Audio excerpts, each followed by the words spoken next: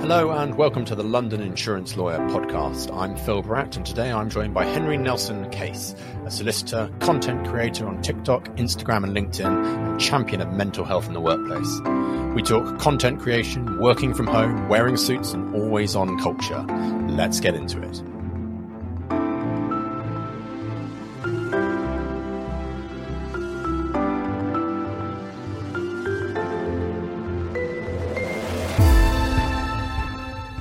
Hi, Henry. Hey, Phil. Thanks for having me. Long time no see.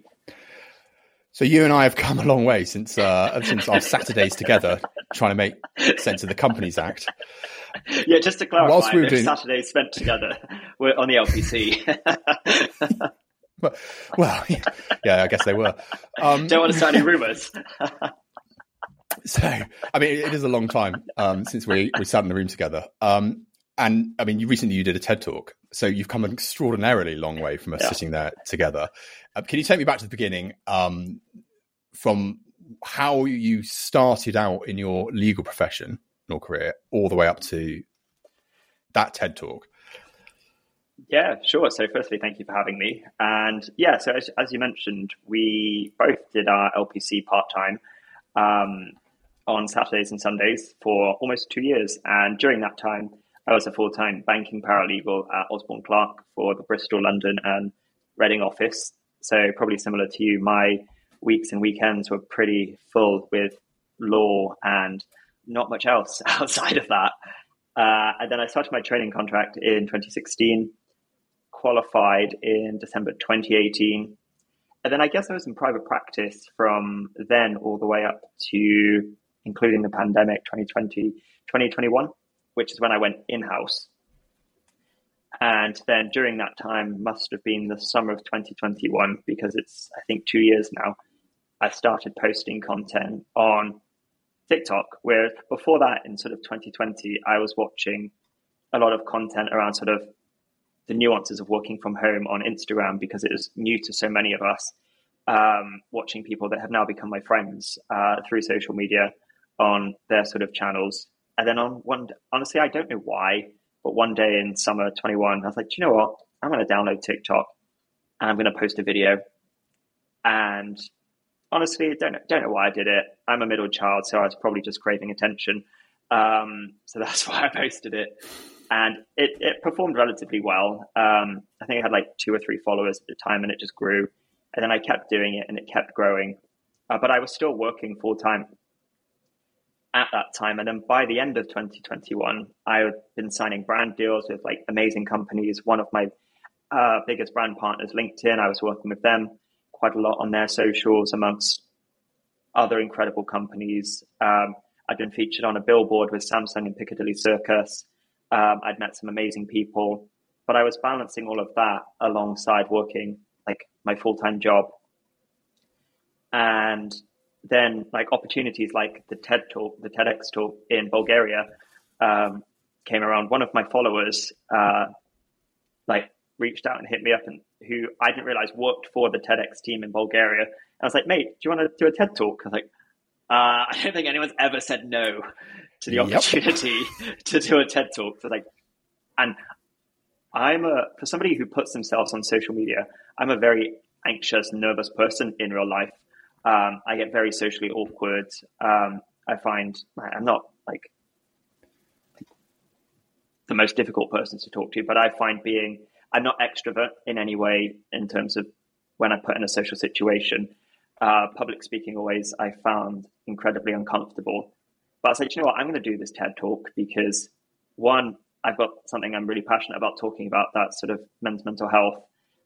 And two, I think it'll be a really good like character building experiment for me. And if it goes wrong, like it's funny content. That's basically how I like pitched it to myself. But yeah, all of that became like a lot. So, and I'm super grateful for it. And my employer, who I was working with at the time when I was in-house, they knew I did all of this. But I was taking time off through annual leave and the like to kind of focus on like if I had to go away for an event or whatever it was. And it was really hard to give both being a lawyer and like content creation and all of that, both the levels of attention that they needed, both professionally for my legal career and also the content side of things. So it would have been earlier this year, 2023, that I decided to leave my sort of full-time job as in-house legal counsel. And it was really scary. It's probably one of the biggest decisions I've ever made. And I lost a lot of sleep to it because I guess like many of us, we've worked so hard to get to this level. Heck, you're a partner, so you'll know the amount of work it takes to kind of get to that level. And it almost becomes your entire identity. So kind of saying goodbye to that in the capacity that I was working was almost like, I don't want to say mourning, but it did come with like sadness. But I still practice, and I practice like as a consultant. So at the moment, I'm working 3 days a week on this sort of legal project, which is really nice because then I get the balance to be able to be a lawyer and use those skills alongside kind of being able to do all the fun sort of creative stuff, which has ultimately become a business in its own right. Like that operates as a limited company, as a business. Because I think that's one thing people don't realize around social media is the amount of work that goes into it behind the scenes. But yeah, I quit my full-time job in January, and I turned 30 at the same time. And I also broke up with my girlfriend. So January was a big year this year for me, which is why I'm now in therapy. But that's another story. We'll definitely revisit that. So, I mean, it's interesting you mentioned about identity. Lawyer, being a lawyer is part of your identity, and I completely agree with that. And I don't think I've ever met any lawyer who doesn't think that, actually. Why did you want to work in law in the first place? Again, that's a really interesting question. See, I'm kind of having trying to recall when I put on my sort of UCAS personal statement all those years ago. But I think it started from when I was selecting my A-levels, finishing GCSEs at school, and then going on to select my A-levels. And I think I decided 3. And then I was choosing one more, and I didn't really know what to do. So my dad actually suggested, why don't you think about doing a law A-level? And I'd never really thought about it. I was like, yeah, that sounds fun. There are certain TV shows that I like that revolve around the law. Didn't know much about it. What was I, 16? So I was like, I'm going to do this.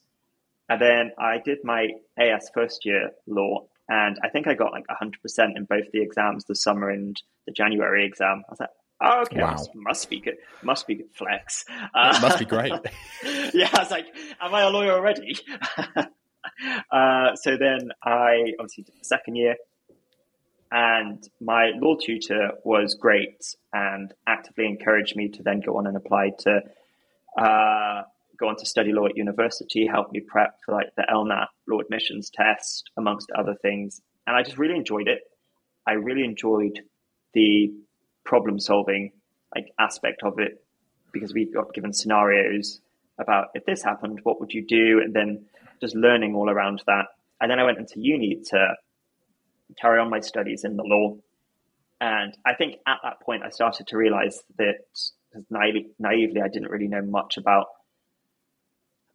practicing law in practice professionally, even, because at A-level, you're kind of just taught you're either a solicitor or a barrister. And then that fed, it didn't really go much more around how you got into that. And then through university is when I kind of understood, okay, I need this thing called a training contract. How do I get that? And then I started applying for them. And I remember having my very first assessment day kind of thing with one of the big city firms. I had no idea what to expect. This was all completely new to me. I probably didn't do the research I should have done because it was all quite overwhelming. None of my immediate family are lawyers, so I didn't really have much to go on, and sort of legal influencers, legal content creation wasn't a thing at the time. So I remember being dropped off to the train station that morning to go to wherever their offices were in central London from Bristol. And we were in the car, and I remember being told, Henners, are you sure you don't want to put a suit on? I was just wearing corduroy trousers and a button-down shirt with a pullover, because guys, because I walked through Like, I've been told I was good and academically performing. I thought I would just show up, and it wouldn't be that intense. But then I walked through this firm's door, and everybody was immaculate. And I remember the graduate recruitment lady at the end of the session, like the intro session, saying, and I was sat in like the first or second row, and she said something along the lines of, if you don't have a suit, I recommend getting one. I was like, well, I do have one. I just didn't think this would be the setting. Like, naively didn't think this would be the setting. But then it got to like the networking lunch where you network with the other like people on the day and current trainees. And honestly, hardly anybody spoke to me. And I wouldn't have spoken to me. I was like, who is this loser that has put in no prep or whatever? And yeah, it was a very uncomfortable day, but lesson learned, which is why it's so good that we have like legal content creation now and people can explain more around the process. So you kind of know what to expect, because it is daunting. It's really interesting about the suits. I mean, lawyers traditionally wear suits. I did some training. My very first role, which was at an insurer, I worked in their procurement department, but they had someone who really knew about sales come in and talk to the procurement team about sales. And because I was there, I was like writing contracts for buying loo roll or whatever it was. Lovely. I got to go to the sessions that they put on, and they were talking about the power of presentation. So what you're wearing, as in that, rather than the speaking about doing a presentation, and how it's critically important to know who your client is and how your client perceives it. So a lot of people, and I still don't now, would expect the lawyer to turn up in a suit, a dark suit and a tie, because it's court dress. And that if you don't, it makes them uneasy. But he gave the example of one, and I won't tell you which company it is, but one very well-known company where if you turn up in a suit, they won't let you have the meeting because it's so out of their culture. And you need to turn up in shorts and T-shirt and jeans and a T-shirt. And if you do that, then you understand them.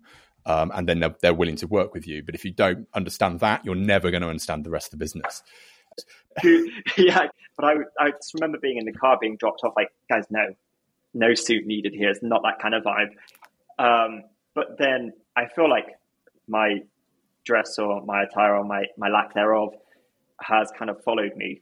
I remember when I was a trainee in my banking and finance seat, it was in the summer, and we had one of those like insanely hot spells, and I think the firm was selling or offering out ice creams, which is great, but all I want is I just want to be in swim shorts and get some air conditioning on. So one day I came into the office wearing I think a polo or a shirt or like a short sleeve shirt and just some like smart shorts. And honestly, that as like a second seat trainee, was the talk of the office. Like, who is this kid? And he's got the audacity to wear shorts. And I remember my supervising partner, who was an absolute dude, such a great guy, still is. And he just said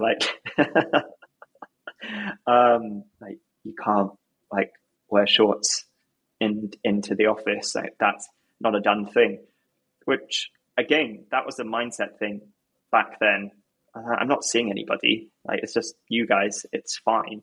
It wasn't fine for that organization, which I get. But now, unless you're meeting a corporate client, I don't know, I'm just sat in a T-shirt wearing a pair of shorts. And if I ever go into the office, I usually go into the office like every other week.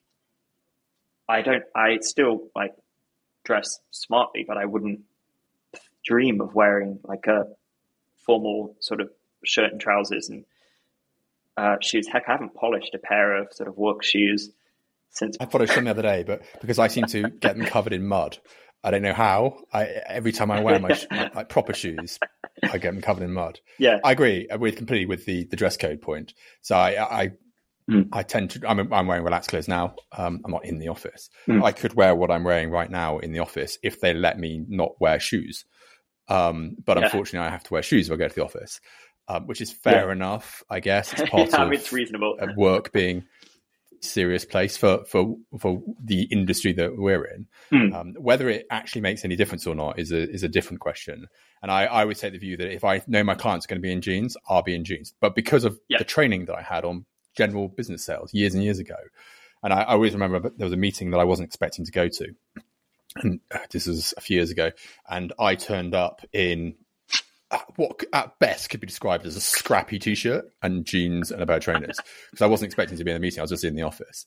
And I then got asked to come to this meeting, and everyone else in the meeting from the legal side that were all dressed in suits, and all of the clients were dressed like I was.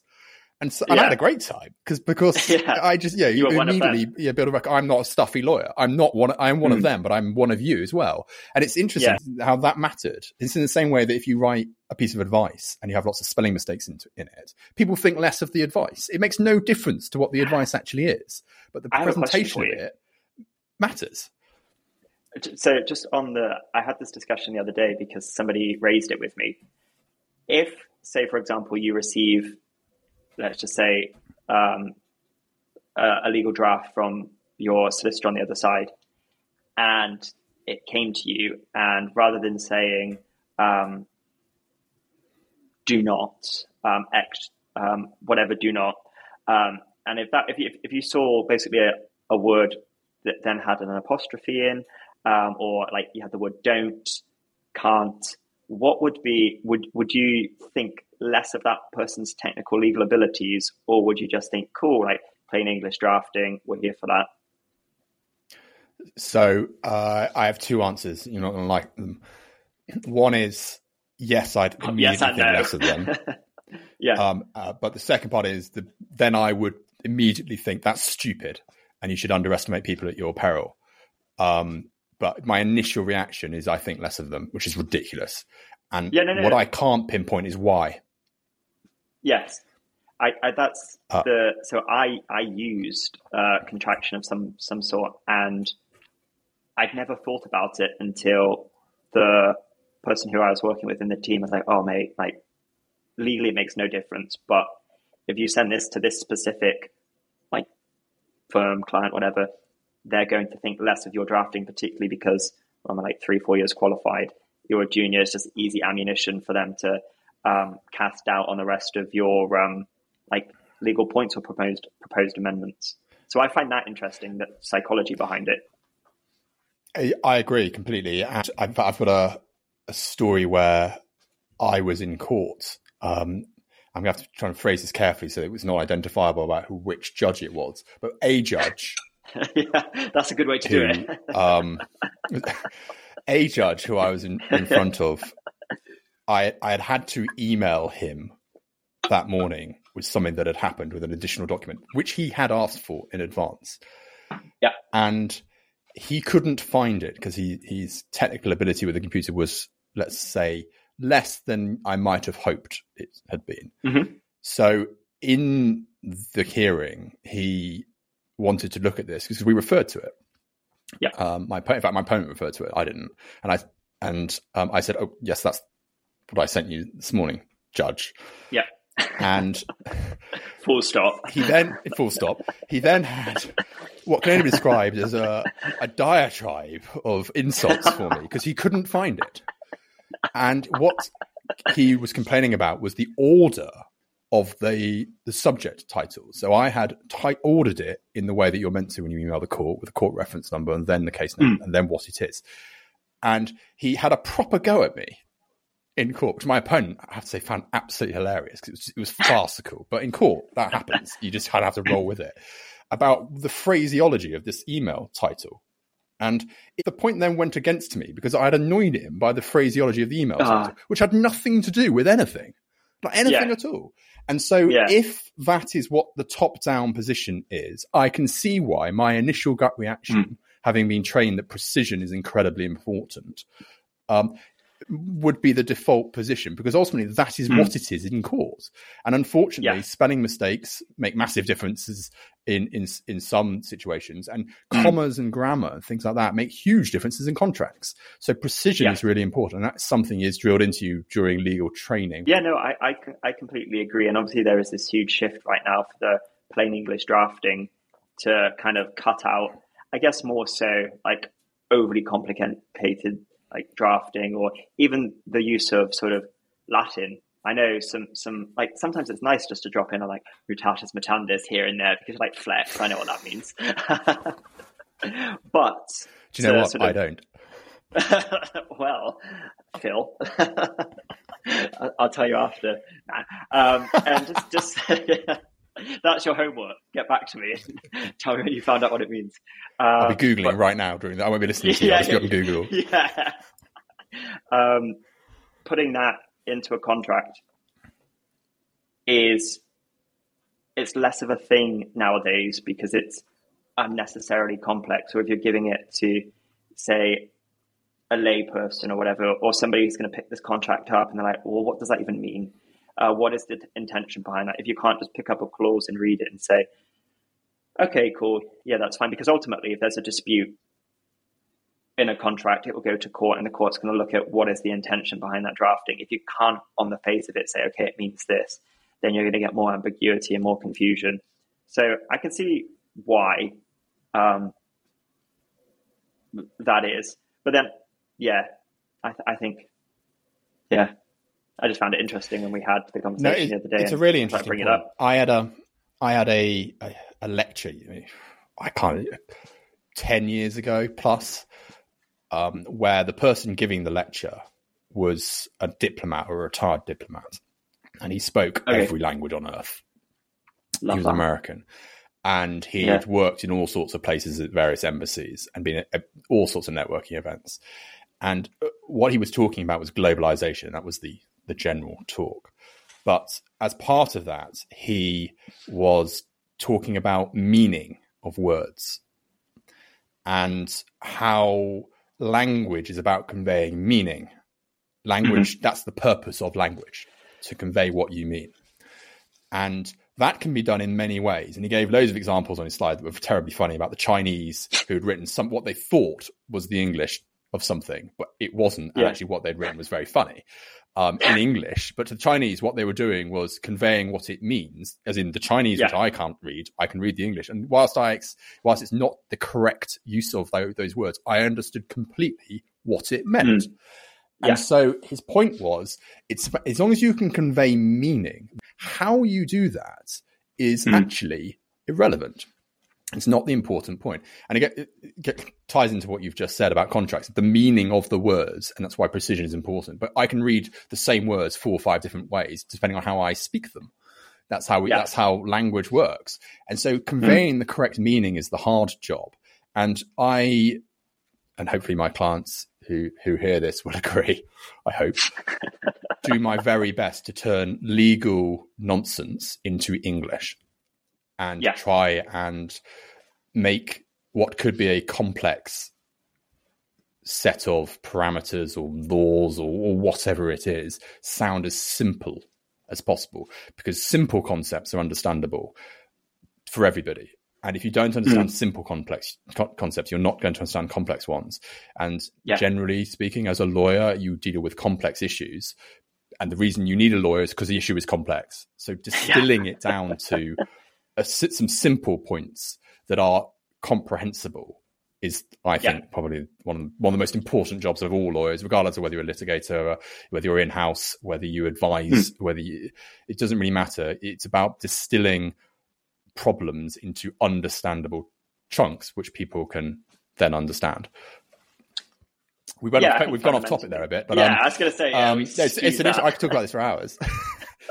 So let's talk about content creation.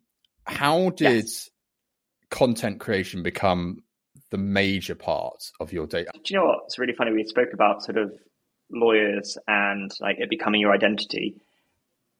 Maybe I'm in some kind of like identity crisis flux, but when I meet people for the first time, depending on who I'm meeting and how I'm meeting them in the situation, depends on how I introduce myself, rather than like, hi, I'm Henry the lawyer, or hi, I'm Henry, I'm like a social media, like content creator, public speaker, whatever. So that's quite interesting. Have you ever introduced yourself as hi, I'm Henry, a public speaker? Hi, I'm Henry, I'm kind of a big deal.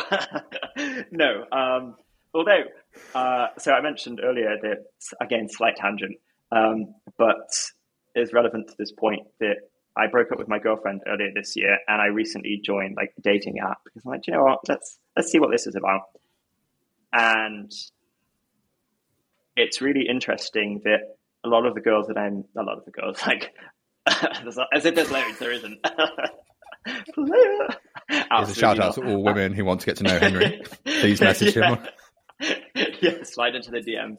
No, but then you get the, hey, like, I recognize you from Instagram or TikTok and stuff, which to me, it's still baffling that people see what I put out there. And obviously I know that people see it because you get the metrics and it's all of that, but it still feels weird when somebody actively says, like, hi, yeah, I saw you, or hi, my housemate really likes what you do, or, oh, it's so weird to meet you in person. And to me, it's great because obviously means like people are watching the content and I'm super grateful for that, but it still makes me feel somewhat uncomfortable because I'm like, oh, on my like profile, I put I'm a lawyer, because I don't want to be like, hey, I'm that guy. But yeah, anyway, back to your question. That was a slight digression that the point around content creation being a big part of my life. Yes, I would absolutely agree that it is. And it's a lot of what I spend my time doing is around content creation, social media strategy, public speaking events, prepping for that, doing some consultancy work around helping sort of organizations use social media. Because it's not, if when we were in the LPC together and you would have said to me, mate, in a few years' time, do you know what you're going to be doing?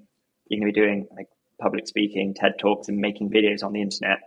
I said to Phil, mate, like, are you hungover or something? Like, what's going on? Like, that's not going to happen. I wouldn't have ever expected my career to go down the way that it has. And it's been so nice, and it almost makes you feel like you, just because you're doing one thing doesn't mean you always have to do that one thing. You can, like, I thought that I would always be a lawyer. I didn't think I necessarily wanted to be a partner. I learned that quite early on. But I would have been so content just being like a full-time lawyer, and I would have just carried on doing that because it is such a respectable profession. I've met so many amazing people through doing that. And I've also had the opportunity to do some amazing work. But I think because of the experiences I had through my time, primarily private practice, it was quite isolating in sort of some of the stuff that I experienced. So then having this new kind of route and almost creative outlet has been such a nice way to create and be part of a community that are actively trying to make positive changes. And also it's hard work. And if you would have asked me outside of being a content creator, oh, like, it's easy, all they do is like dance and post a video and whatever, until you're actually kind of in that space, you don't actually realize how much effort goes into that. And you'll probably find the same with the podcast. Is you just listen to a podcast and you're like, that's sick, that's easy, until you start doing it and you're involved. You're like, whoa, wow, that's a lot. Is being a content creator more challenging than being a solicitor? I think they are different challenges. There are a lot of useful skills, and what I love seeing at the moment is almost the rise of a lot of the legal press have spoken about this, like legal influencers, legal content creators, whether that's a good thing, whether that's a bad thing. Some publications say good, some say bad. I'm massive advocate for it. A lot of firms want juniors, trainees, potential trainees to be commercially aware. If you take my content creation, creating content, it's being monetized in a way that you've got brands reaching out to you, you're negotiating contracts, you're amending contracts, you're advocating for yourself and your position through doing that. You are basically running a business. I don't think you can get much more commercially aware than actually being in a business, running a business, negotiating contracts. And if you've got a junior who is comfortable enough in doing that, then you can be sure that with the right training and the right support in the right departments, that they will be able to do that for your firm's clients because they have that commercial awareness over and above just reading about fracking in the FT or something, or the latest like interest rates. Actually living commercial awareness is an amazing skill to have. But then in terms of sort of soft skills, I guess being able to talk to clients and present and convey, as you mentioned, like complex situations in a relatively easy way, putting out content on social media, whether that's text or video, you need to be able to convey a message or a story in a certain way. And there's sort of overlap around that, having sort of social skills, being able to kind of control and talk, sort of filter what you say and how you say it, and putting in those boundaries are applicable skills. But yeah, they're both challenging, but in different ways, but they're also both great in different ways. The skills crossover I hadn't really thought about, but the example of demonstrating commercial awareness is brilliant. It perfectly sums up what one of the benefits may be if you run a successful content creation platform, and the difference between actually doing something and reading about it. And that's always one of the problems for early applications for people who either at university, before university, when they want certainly a job on the solicitor side of it rather than at the bar necessarily.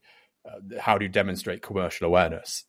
Because knowledge is a test. You can just gain more knowledge by learning. You just learn it. That's not the hard bit of being a lawyer. Just learn it. Assuming you have a certain level of ability to learn, but it's not that high. It just takes you longer to learn. Unless you're doing top end tax or trust law, most law is pretty simple, and most of it is written in English once you understand how it's written. So once you can get past the basic knowledge test, it's then all about skills. So commercial awareness is one. Soft skills was an interesting one you just touched on. When we spoke previously, we were talking about having. I've almost always been managed by females, and I think that gives me a completely different approach to what it would have been if I'd been managed by men. And my soft skills are definitely improved from having a female manager, and that is one of the critical points, because empathy is a skill that you have to have as a lawyer. It's one that gets overlooked regularly, because if you don't have empathy, how will you possibly understand what's important to your client? So what other skills are there that you want? I think obviously you need to be technically able, but as we spoke about earlier, we have all gone through the same courses. We have all qualified as lawyers or in the process of, and knowledge can be learned. So if there is a gap in somebody's knowledge, you can fix that. But I think one of the biggest traits that I find such value in is that person a nice person? And I think that's such an underrated skill, is just being able to be a nice person.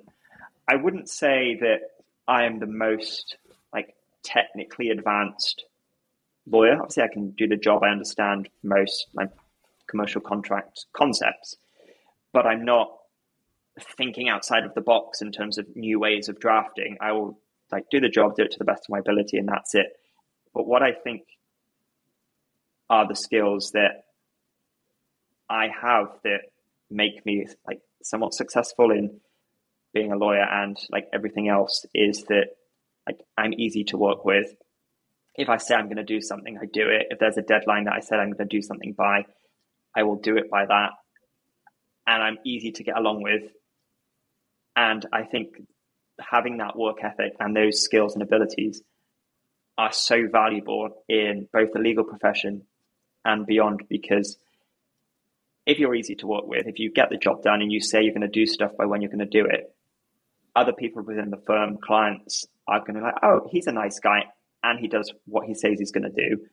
Let's use him again. Let's get him on more projects. Let's get this person involved.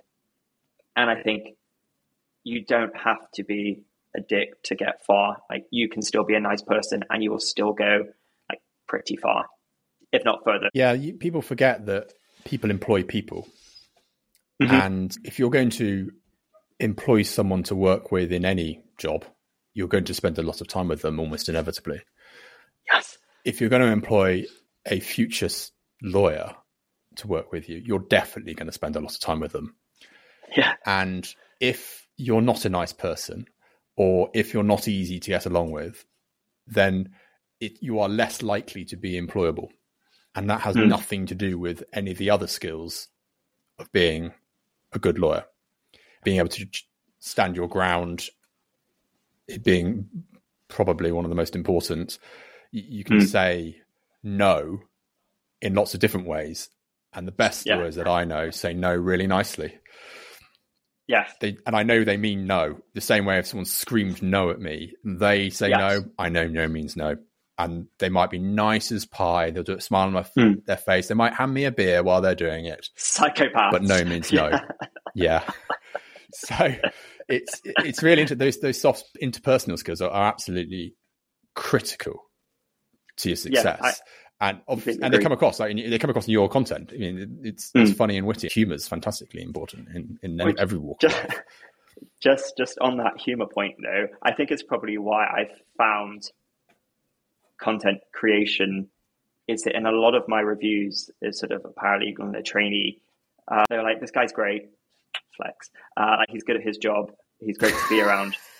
But the one thing that I was always told to work on was when to employ my like great sense of humor and when to crack a joke, because again, it is a professional profession. And that was something that I was learning to work on, or I was trying to practice, was when to bring in that sense of humor. And I think I used it as a coping mechanism largely for when I was uncomfortable in situations. But it was something I was trying to be more cautious of, which now having a social platform, it kind of, that's the outlet for that. So obviously I'm not going to walk into a client meeting like, lads, let's go and like crack a joke or whatever. And you can still have like jokes and laughs and banter with your colleagues, but knowing when to do that is something that I've definitely had to work on. Do you think that work from home has had a positive or a negative impact on the profession? If I talk about it from my perspective, so in 2020, when we were mandated to work from home, the week before that, I was about to quit the private practice job that I was in because the environment I was in was so hostile and toxic, and it was affecting me so much. I didn't physically want to be in the office or around that environment that was making my life so almost unbearable. But then Boris Johnson said, no, guys, you're going to work from home from like next week. So I had to work from home. And I instantly felt, and I'd moved back with my parents at that time because I just moved from another city back to Bristol. And working from home was great because it kept me out of that environment that was so hostile and uncomfortable. It was almost like a safe haven where I could just breathe and do my work. And if I felt uncomfortable, it was just a phone call or a video call. And I could just slam the laptop down after and be like, Mum, Dad, did you hear that? What a twat. Or if something went well, I was almost sheltered from that toxic environment. So I liked working from home a lot.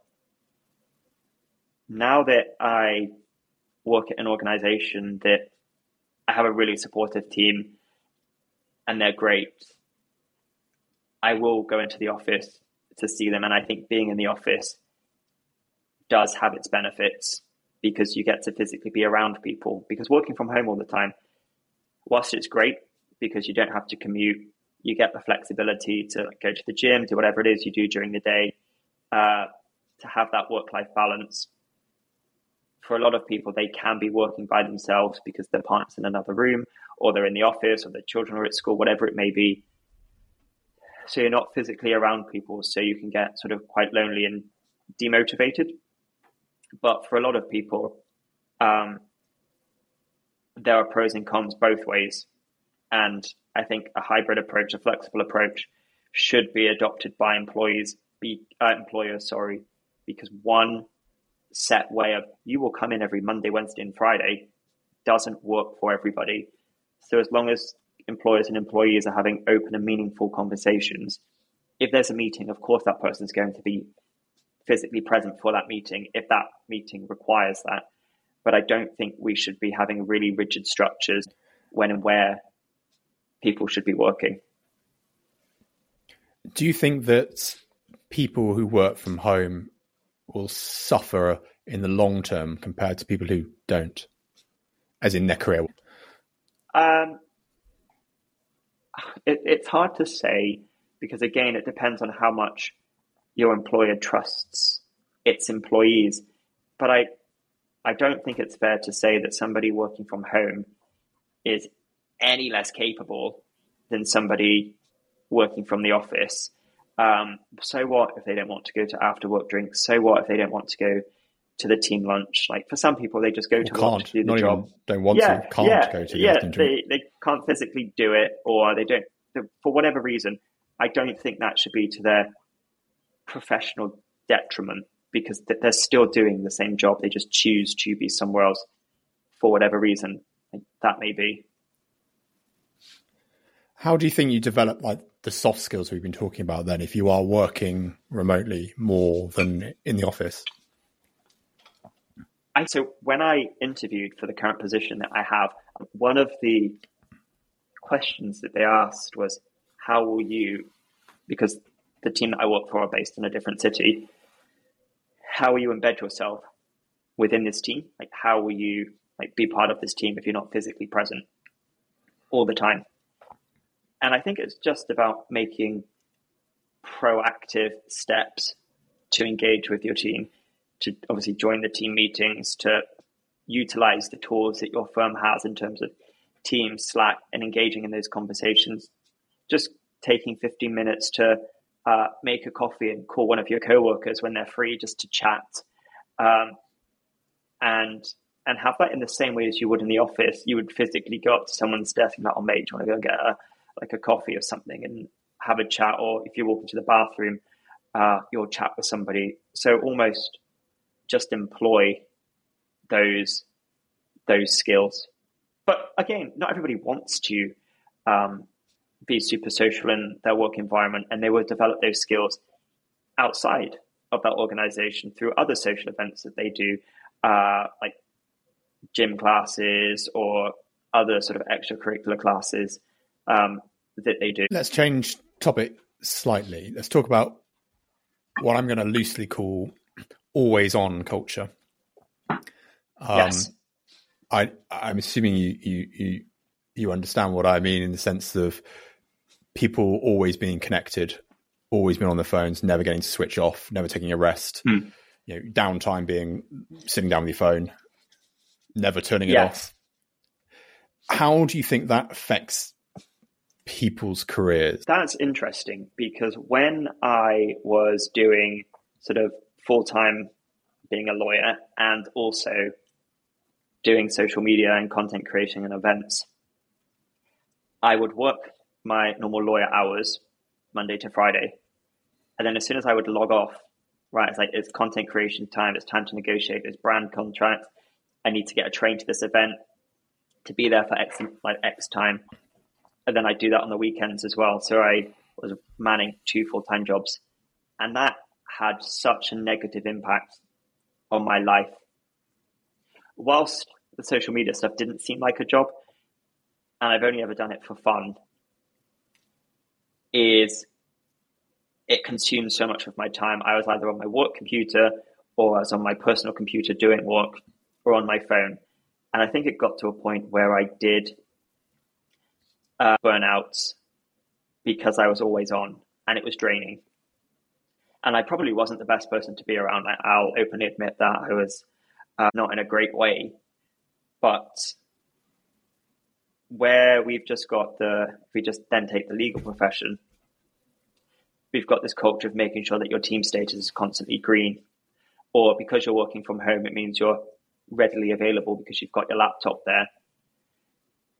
And I think for a time, particularly in COVID, when we didn't really have much else to do anyway, people would always be on or available because all we really could do was work or go on a 1 hour daily walk or just queue up at a supermarket. But I think we're getting more and more into a state where work-life balance is becoming more of a priority. We're seeing in people's email footers that say, because I've emailed outside of working hours, doesn't mean I expect a response. These hours work for me. They may not work for you, sorry. So again, it comes down, and it is difficult. And for a lot of organizations, it needs to be led by the top down. If you're seeing the senior people in your team online like 9 p.m. every single night, then subconsciously, rightly or wrongly, you're going to feel like you have to in order to sort of progress or to keep up with that team. So some people like being on all the time, some people don't, but it's making sure that nobody ever feels forced to work in a way that isn't conducive to a productive working environment for them. The obvious impact of always on culture is deteriorating mental health because you just never rest. How do you manage your mental health? That's the point you mentioned about resting or not being able to rest is actually something I mentioned recently with my therapist, saying that even when I'm just trying to sit down, like I will intentionally schedule an evening where I am not doing anything. My only intention for that evening is to watch that TV show.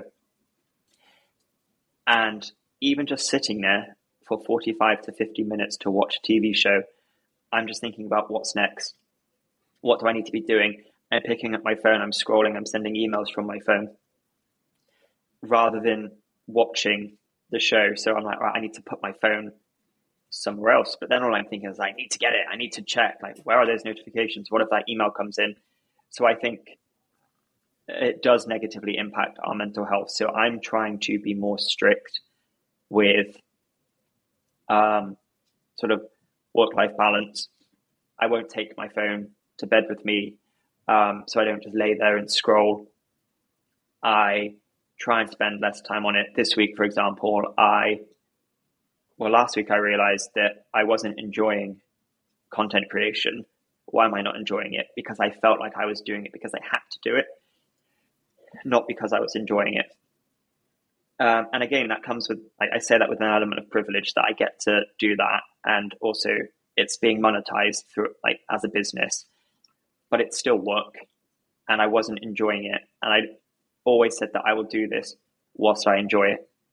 So I have taken this week off of creating content, making content, editing content, video sort of content, because I think it's good and healthy to take steps or step back from something. Even if you love what you do, taking that break is great. And I find that when sort of my mental well-being is deteriorating, I don't exercise. I regress to unhealthy eating habits. I don't really leave or go out or see people, and I instantly feel awful. But I recognize that when I start doing those things, I'm not in a great way. So I need to start taking steps like going out, seeing people, exercising, eating better, to kind of, and take those breaks to kind of bring myself to a state where I feel like better within myself, which is something it's taken years to learn and get to and recognize, but that's what works for me. Just finally, what's your long-term career goal? That's a great question, and one I always try and avoid answering because if I'm being completely honest, I don't know what I'm going to be doing. If you would have asked me 5 years ago, would I be doing this? This being a TED Talk or being on billboards in New York and London and public speaking and content creation, I would have said, that's not in my plan. I would just be a lawyer. And I think I will always be attached to the law in some way because it's a profession I love and respect and want to hopefully have a positive impact within to make some positive changes. But how that looks, I honestly couldn't tell you. And I think that's what's so exciting is, and that's what I've realized, that you don't always have to know what's next or what you're doing. It's going on that journey and discovering, where is this going to take me? Who knows? That's the fun in it.